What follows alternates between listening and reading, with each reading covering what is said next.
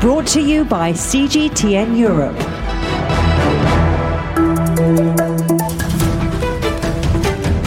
Welcome to the Agenda podcast. I'm Stephen Cole. Now we take a look at electoral systems. Can how we vote be as important as who we vote for? One way in which an increasing number of people are ensuring their vote really does count, whatever the electoral system, is vote swapping.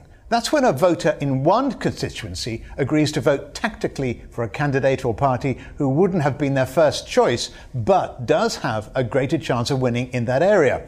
In exchange, a voter in another constituency will vote for the candidate or party the first voter supports, where they actually have a real chance of getting elected. Well, here to explain in more detail how that works and why people do it is the co-founder of a group called Swap My Vote, Tom de Grunwald. Tom, explain how this works in practice. Sure. A voter will go to our website, swapmyvote.uk, and put in the party that they'd really like to vote for.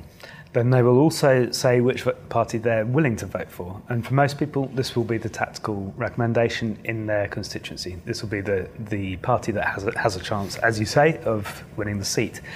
Once they do that, they click Swap My Vote, and then they log in with Facebook or Twitter. And that means that there's an identity that can be browsed by prospective swapping partners.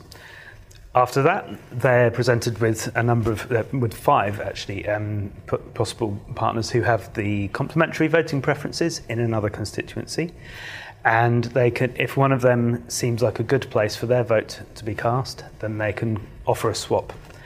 The other person will then see an email saying, Stephen would like to swap votes with you, and can either confirm or look for another swap. Once they've both confirmed, they are introduced to each other on social media so that they can maybe have a little chat, check that each other actually care about the sorts of things that each other care about and that they want to work for the same kind of greater good. Is all of this, Tom, legal? Yes, it is. You've had it tested, have you? Yeah, well, actually, it's really interesting because vote swapping's got quite a venerable tradition, and of course, they actually swap votes within Parliament itself. And they do it in other countries as well. And in other countries. So anywhere where first past the post is the electoral system, you will see some vote swapping. So in the US, there was a test case where they found that vote swapping was protected speech under the First Amendment. So that's the main thing. As long as there's no coercion involved, as long as it's just a free expression of someone's political views and working together, then it's completely legal. And Brexit must have made a big difference and added a lot more people clicking onto your site. Well, it's interesting. Brexit, it's certainly a new, I would say it's a new dynamic, a new axis within politics. I think that it's actually quite interesting. So in the 2017 election, something like 6.5 million people voted tactically, and that is seen as having delivered a hung parliament. So it'll be interesting to see if we see something like that again in 2019. Is the aim to get the Conservatives out of power? No, absolutely not. It's politically driven. It's a non-partisan platform. So we support vote swapping between voters who support any of the main parties. Who we have a criteria for. They need to be standing in a certain number of seats or whatever. But so it's non-partisan. But you will find. I mean, the truth is that it's mainly used probably between progressive, liberal and pro-Remain people, because just by the nature of the political spectrum, that side of the argument is split between different parties, whereas... So there is a political tinge? I would say that anywhere you've got voters trying to express themselves, there will be politics involved. I mean, the important thing is balance, isn't it? Balance in everything, every party, especially vote swapping. I don't know. I think, as I say, I think it's all about helping voters actually express what they want to happen. But they can do that with a simple X on the ballot paper. Well, you would think so, but I don't know where you live, but I've lived in a lot of constituencies where it didn't make any difference who I voted for. So that is a problem with first past the post. About wasted votes. And does it only work in first past the post? Pretty much. Once we have proportional representation, there won't really be a need for vote swapping. So, and we would much rather that. We'd rather retire the website and let there be proportional representation. Electoral systems inform the democracies they underpin, so it's important to ask, is there really such a thing as the perfect electoral system? Well, I spoke to Professor Albert Wheel, Professor of Political Theory and Public Policy at University College London and the author of the book The Will of the People. Is there any such thing as a truly democratic electoral system, voting system? Well, that's a bit like asking what's the best tool in the toolbox. So a hammer is very good for banging in nails. Screwdriver you need for putting in screws, and democracies come in all sorts of shapes and sizes. And what you think important in democracy in part informs your view about what the electoral system should be. So, for example, if you think that having single-party accountable government is a central part of democracy, then you're inclined towards our present system that we use in the UK of first past the post. If you think a broad representation of public opinion in Parliament is very important, then you're more inclined towards proportional representation systems. That's just one aspect of a complex problem. First past the post, though, will inevitably mean millions of votes are ignored.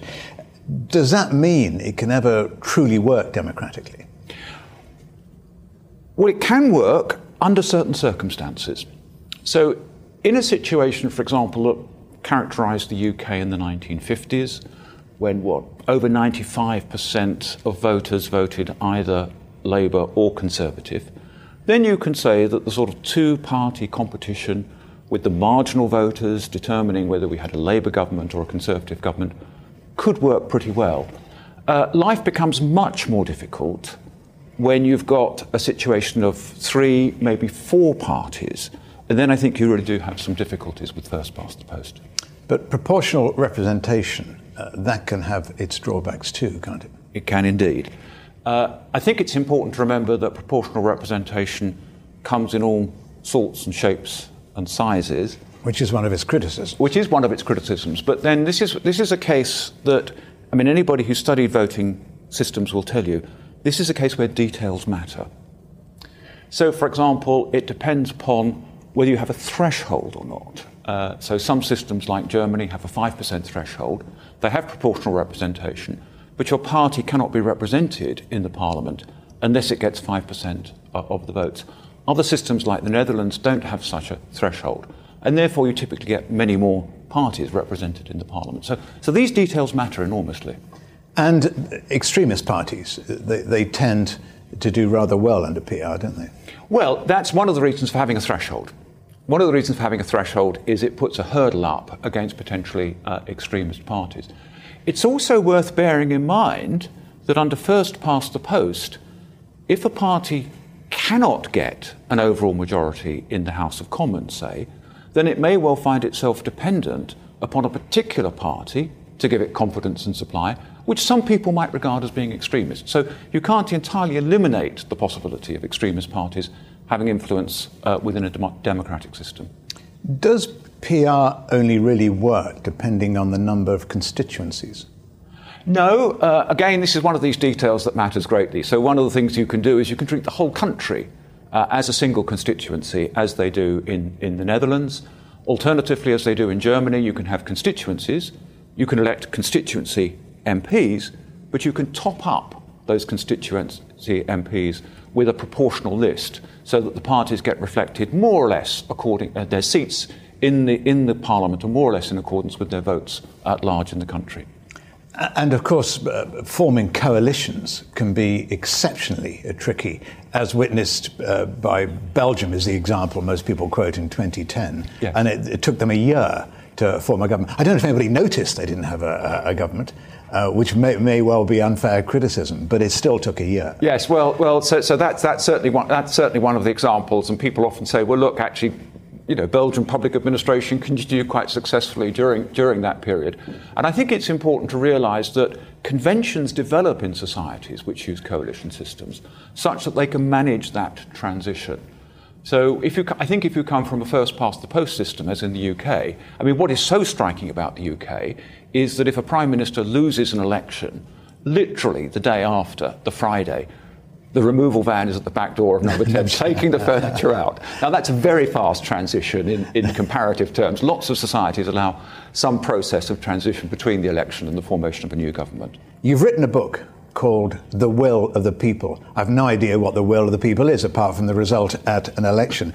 What kind of system do you think really represents that concept? So it's very important with my book. Thank you for mentioning my book. It's very important. It's very important with my book to remember the subtitle, which is "It's the Will of the People: A Modern Myth." And one of the things I try and suggest in the book is that too often people think that the will of the people, discovering the will of the people, is like discovering the chemical composition of vinegar. It's a natural fact out there that people can somehow, with their apparatus, discern. So I think anybody who knows about electoral systems, anybody who understands democracy, will understand, for example, that the type of electoral systems that you use can give you a different result. The way in which alternatives are framed for the electorate can also give you a very different result. So if you take the referendum, for example, one of the things we now know is that leave was never one option. Otherwise, there wouldn't have been as much division in Parliament as there has been.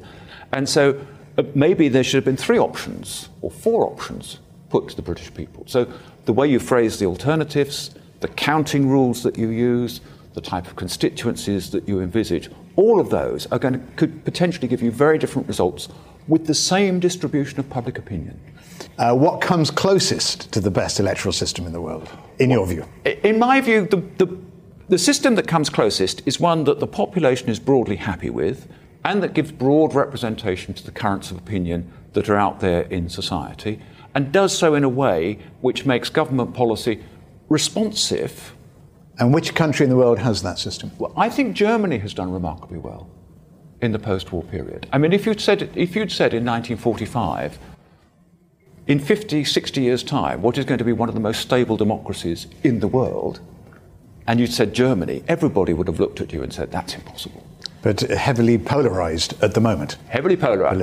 But no electoral system can deal with the fact of political conflict. That's just a fact of life. All right, we will leave it there with that fact of life. Professor, thanks very much for joining us here on The Agenda. Thank you. And that brings us to the end of this edition of The Agenda. If you'd like to hear more from us, you can subscribe to iTunes, Stitcher or Spotify. You can also give us feedback with a review. Remember, you can also find The Agenda on Facebook, Twitter and YouTube.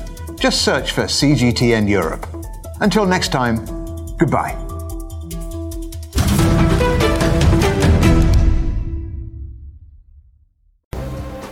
The most interesting questions. Are there other living beings beyond Earth? Will man or machine be in charge? Great question. Always have more than one answer. Well, hold on, let me just draw up a list. And always come from more than one person. That's where the credibility lies. The concept of having a machinery which is alive and evolving didn't wait for us. The end of inequality of incomes and wealth around the world, can you imagine how difficult that is at the moment to achieve?